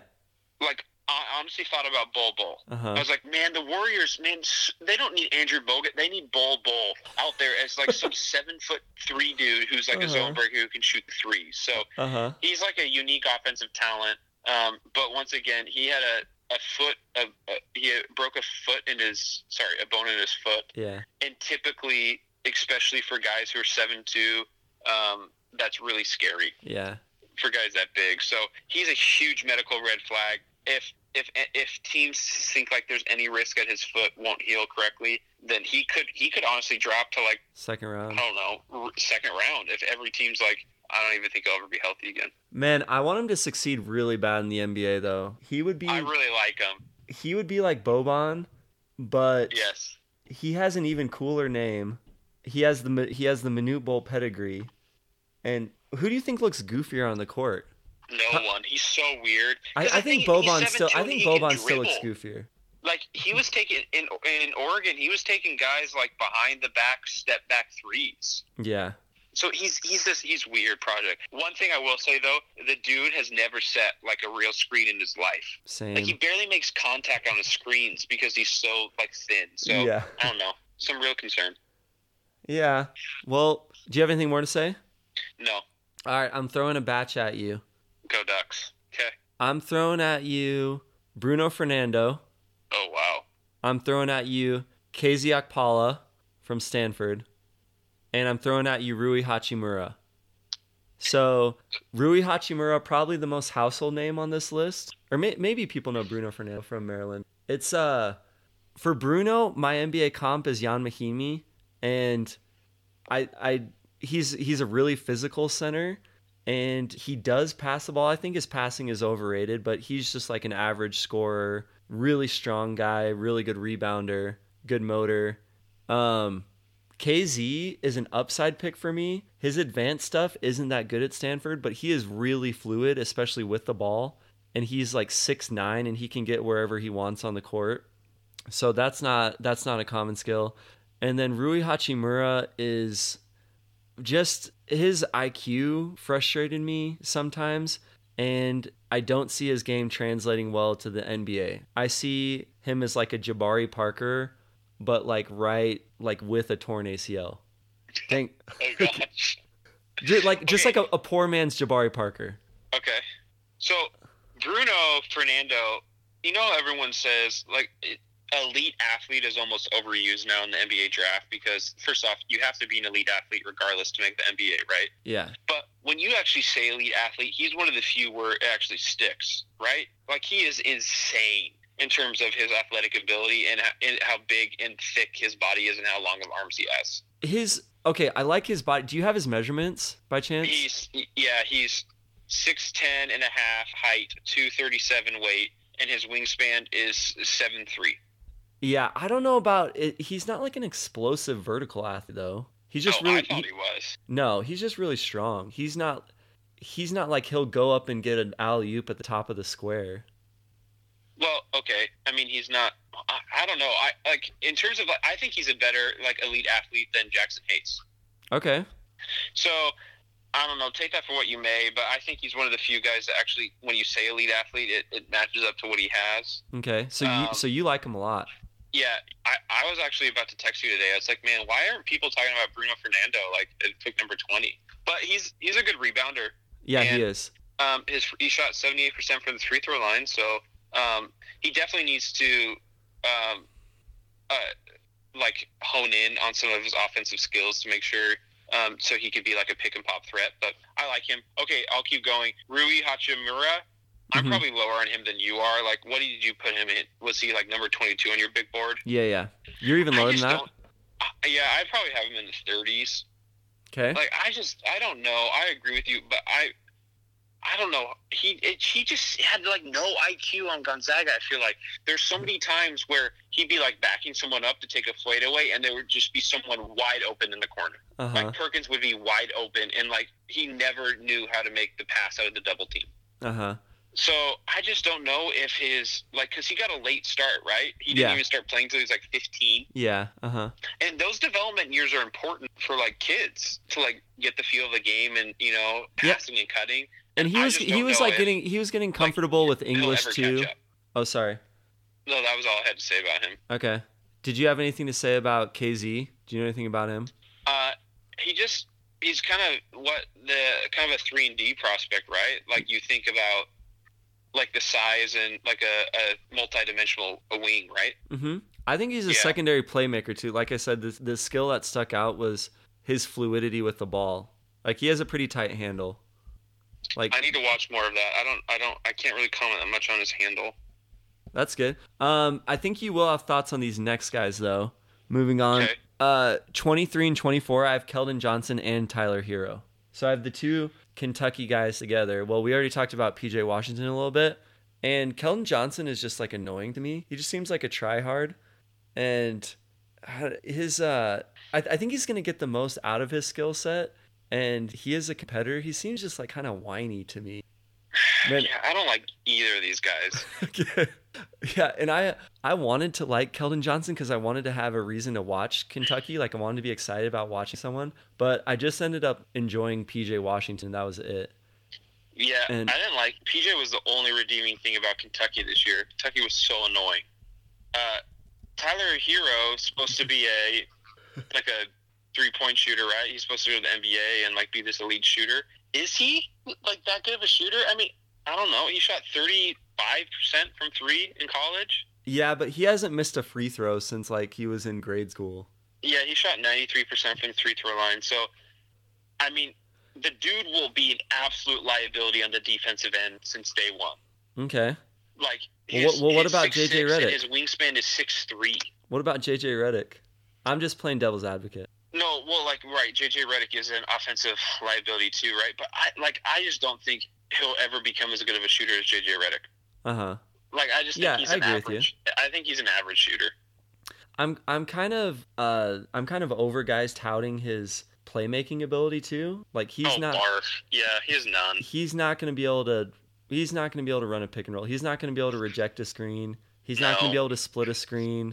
He's not going to be able to pass over the defense. Like he'll probably be a high IQ player, pardon the stereotype. But yeah, the physical limitations. Like I do like him a little bit. I do have him as, what do I have him at? 24. I think there's a chance with him, but I'm just not as high on him as I've seen. Some guys that even have him in the lottery. He's getting mocked to the Celtics a lot at 14. Oh, barf. That's not who you need. Yeah, I'm not about that life. I'm about that THT life, 14. Like, if his like max ceiling is like a poor man's JJ Redick, I feel like. I don't even know if his ceiling is JJ Redick, so I'm not buying it. Hey, I'm gonna compare him to the next guy I have on my list actually at 25 is Ty Jerome. And oh man, I think if you're gonna take Tyler Hero, I feel like you might as well take Ty Jerome. Am I way off base with that? Like Ty Jerome just scores in more ways and is a way better passer. And they're like a similar size. Good of a shooter, right? Say that again. Well, I'm just looking at his stats right here, right? So Tyler, I don't think you're that off base, right? Because Tyler Hero shot 35% from 3 on 170 attempts. Okay. And Ty Jerome shot 40% from 3 on 200 attempts. Yeah. Well, Ty Jerome's, how much older is he? 3 years older? 2 years older? He's 22, and Hero is 19 and a half. So, yeah, basically 3 years. Yeah, I just rather have more of a playmaker, and I don't think there's much of a size disparity. So No, I'm with you. Like, Yeah, there's no hot takes here and disagreement because, I mean, like I said, Jerome shot better from three. I don't know the shot profile. I don't know if Harrow was taking way more difficult three-point shots, but Jerome shot a way better, 5 percentage points better on like 400 attempts more, 40 more attempts. Mm-hmm. And with that, you have the guy who's the same height as Harrow, and you actually have someone who can run a pick and roll for you and be an intelligent passer and cutter. So I have Jerome way higher on my big board than I do Harrow. Okay. How about so that was 25. How about I get through 30 and then you can throw out guys that you think I missed? Okay. Okay. At 26, I have Dylan Windler. I put all the white guys in succession. Yeah, Dylan Windler, I love him because he never dribbles, so it's not going to be any adjustment going to the NBA. Yeah. Like, he's already a role player. Or that's what it seemed like for his college team, even though he averaged 20 and 10 or whatever. Mm-hmm. Okay, next I have Matisse Thybulle from Washington, who you might know, Pac-12. Yep. Next I have Nick Claxton from Georgia, the shooting big man whose percentages aren't quite there but supposedly can shoot. Next I have Cam Johnson, who I'm pretty sure you love. And after that I have Luguentz Dort from ASU, and that's my 30th. Yeah, so... Do you love or hate any of those guys? I love Thybulle and I love Windler. So I think both those guys should go in the 20s in the draft. I think both of them should be first-round picks. My Dylan Windler comp is Steve Novak, but with better rebounding, with like more. Yeah, the dude averaged 11 rebounds per game. Yeah, more fight down low. Yeah, he's got hands. And like I don't think he'll be an absolute liability on the defensive floor. Like I just don't think he'll be a mess. Obviously, he's not super quick laterally, but he plays with effort, and a lot of that is what you need, like on a guy defending off ball. So, like I really like Windler, and then obviously Thybulle is basically the complete opposite, right? Yeah. Like just a defensive menace and an athletic, marvel. And he shot 30% for three on 150 attempts. So there's some room for him to improve his three-point shooting. So he's definitely worth a pick in like the 20s in the draft. I'm actually lower on Cam Johnson now, Dan. I know I loved him in the tournament because I watched like 2 games where he like couldn't miss. And like he'll be a good shooter, but like I don't think like he is so slow on defense, man. Yeah. I watched some plays of him and he just cannot keep up. One dribble and he's totally out of the play and he has no chance of catching up. So I mean, maybe on the right team he could be someone, but I don't even know. I honestly probably have him lower than you do. Yeah, I don't know. I feel like a few minutes into summer league, I'll know about Cam Johnson. Yeah, you'll tell right away if he'll be able to keep up. Like, because I just think he'll get I think he'll just can't do anything on the defensive end at all. Though the couple guys I will say that I think you missed out on were Lewis King from Oregon. This is biased because I'm a Duck fan too. Yeah, man. Okay. But like, when you're talking about like taking a risk on someone who could be a wing, like a multi-positional wing in the NBA, he definitely fits the profile. He's 6'8", and he has a 7-foot wingspan, and he shot almost 39% for three. So he doesn't have the playmaking ability. But a comp I hear a lot about him is Rodney Hood. Okay. So I think I would put him in the first round because basically any of these guys I'm saying you didn't have in the first round. So I'd put Lewis King in the end of the first round. And then the other one is I do think Carson Edwards is worth a late round first round pick. I had him coming up, but I am a Carson Edwards believer too, and I think there's value in getting a backup point guard at the end of the first round. Or do you think he can start? No, I agree with you. I don't think he'll be a star, but I really think he could be like one of those classic 6-man scorers that come for like 15 years that just score off the bench. And I'm also a little biased because I loved watching him in the NCAA tournament. He played so well. Yeah, his jump shot is pretty unique. Like off the dribble and off the catch, like he can get his balance so quick. Yeah, and that's it. There's not that many guards who can do it like that. I mean, maybe Darius Garland's obviously way more elite, but he's one of the few guys that off the dribble, you're very confident going in the league that he can make it. So, but I mean, we had some disagreements, right? Like, I think I'm way lower on Jackson Hayes, and honestly, I'd probably have Nick Claxton 5 or 10 spots higher than you. Okay. on my big board. I watched him a few games, and he has some really unique like dribbling and playmaking skills for a guy of his size. Like I was really impressed by some of like his dribbling moves and how he saw the cutter of passing off his dribbling moves. So I'm higher on him than you are. Yeah, the flashes were all there. I was just getting oh gosh, who's the bus tall? Oh, Thon Maker. His name wasn't coming to me for a little bit. I was just getting like Thon Maker mixtape vibes watching him. I was just wondering if I could envision it on an NBA court consistently.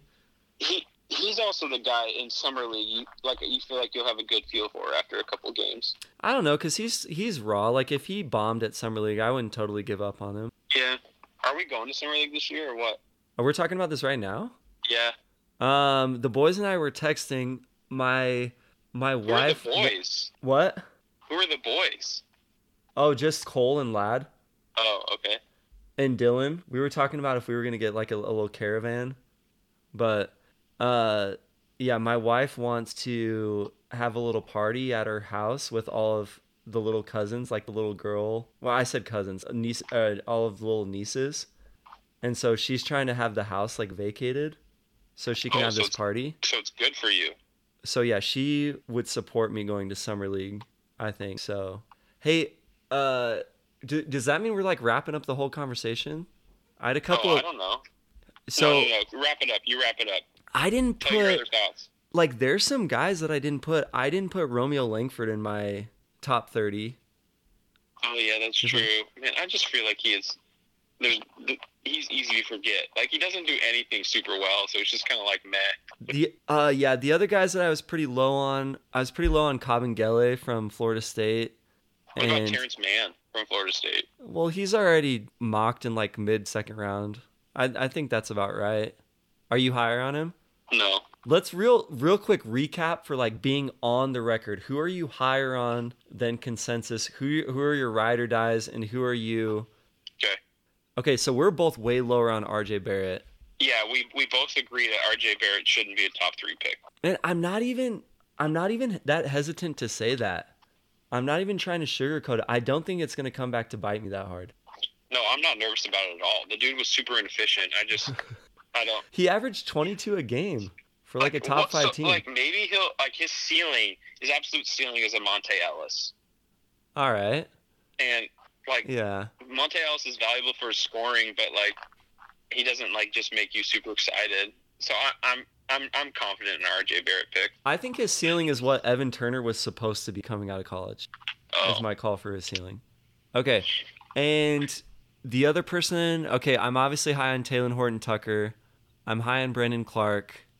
I was higher on. Lots of people have Nasir dropping to like the 20s, so I was higher on him. We're both high on Grant Williams.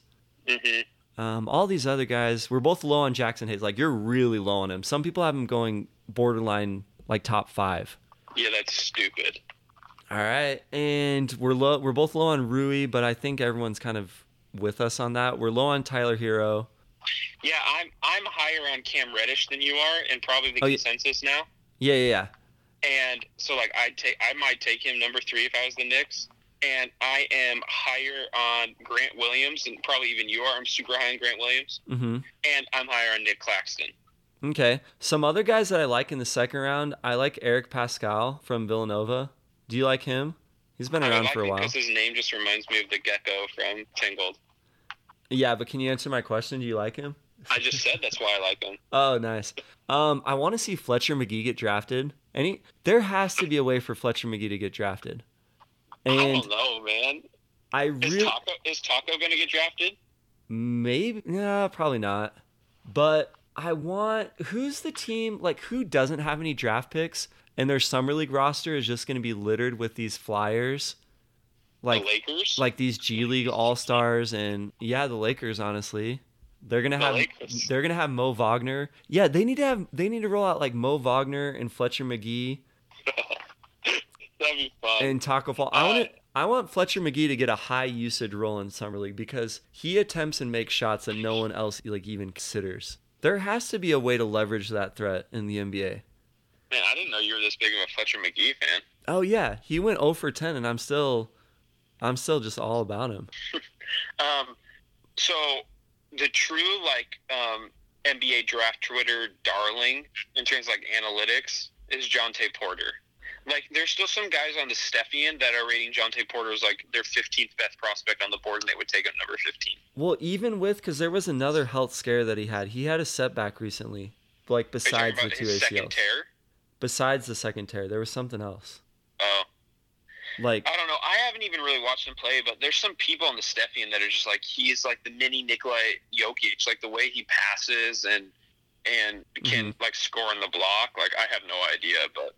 Oh yeah, I mean, I didn't go out that far on my big board, but I'd probably have him at like 40. So you still take him with a pick?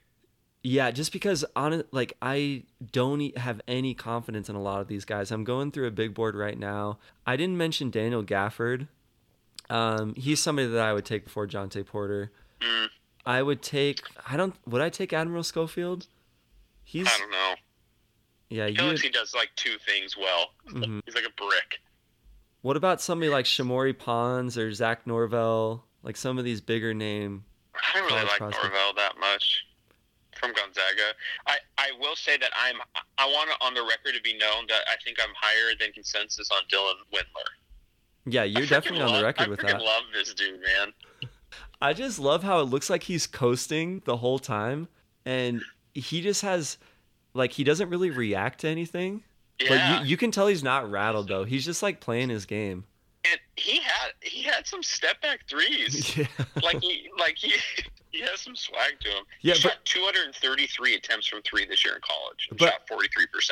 I found myself getting frustrated. Like, dude, why are you not doing this more often? Just put it up there, because he would disappear. But then I'm like, if you're in the NBA, if you're comfortable disappearing for long stretches, and then you can just all of a sudden fly off a screen and drain one from 28 feet, like that's a good sign to me. Yeah, that's a good mental thing to have. Yeah. Okay, yeah, I'm going through this list more. Oh man, I know there's somebody out here that's gonna play significant minutes and get like all rookie second team that I didn't even talk about. Yeah, that's true. Which is just situational for a lot of the times. Yeah. All right, Trev. Anything else about the draft and life? No, just I'm excited for the draft. I always go to Big Al's. You want to know my draft tradition? I do, but I don't know what Big Al's is, man. Big Al's is like, man, what's the comparison in Utah? It's like the Topgolf, but for bowling. Like it's like this huge arcade and all these bowling alleys. It's kind of right by my house, but they have like 20 big screens. And I always go there with my Blazer gear, and I bring my laptop, and I order a burger. And there's a few other Blazer guys that are always there watching the draft. And it's just so fun. Do you go there by yourself? What? Did you go there by yourself? Are you making fun of me? No, I don't think I was. Was my tone of voice not good? The last just out of curiosity. Myself. Do you make friends there? Yeah, I do. That's why it's so fun. You wear a Blazer jersey and you see, because you have to be a true like Blazer, like an NBA fan to show up to like a bar to watch your team pick in the NBA draft. And so that's why it's always fun to go, because you see the other people are truly dedicated like you are. Yeah. Man, my wife is going to be watching the draft for her first time. Oh, wow. Yeah, her first time ever draft. I would take bets on what pick she's going to flame out at. And I want to say it'll be like pick number like 10. Yeah, I don't think Marissa will last past the top 5.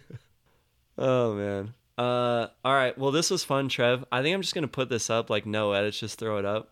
Yeah, just don't edit it. This is just fun to have it on record. Yeah. So we can go back and listen to our stupid takes 10 years from now. Yeah. All right. So everyone go support our sponsor, Pickup. Once again, Pickup, the most fun, engaging game for all ages, for all creeds, for all types of people. Just go get Pickup. And for all creeds. We'll talk to you later. All right, Dan. Love you, bro.